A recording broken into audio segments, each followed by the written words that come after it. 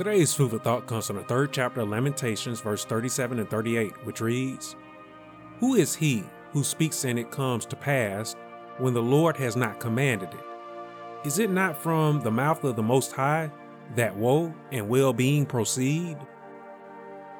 Now, if you do not know, then I want you to know today that the book of Lamentations was written by Jeremiah after the southern kingdom of Judea fell to the Babylonians.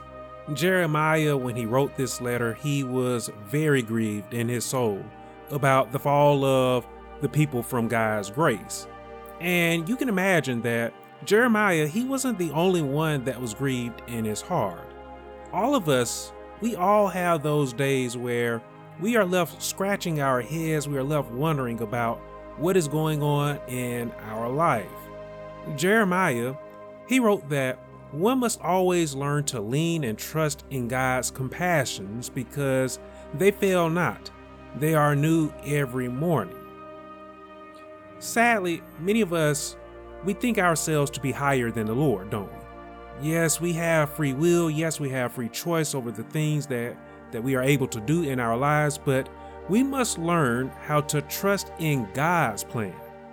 As Paul once said, all things, that is good and bad, evil, all things work together for good to all of those who love the Lord.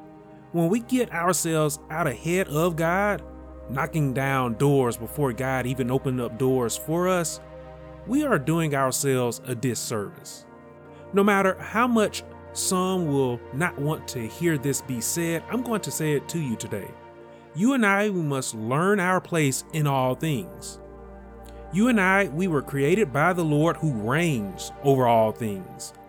When we believe ourselves to be higher than the Most High, that is when we can expect to fall down. It happened to Satan, and it still happens today to all of those who are filled with pride. Let us learn to remain humble. Let us submit ourselves to the only one that can truly speak, and it will come to pass.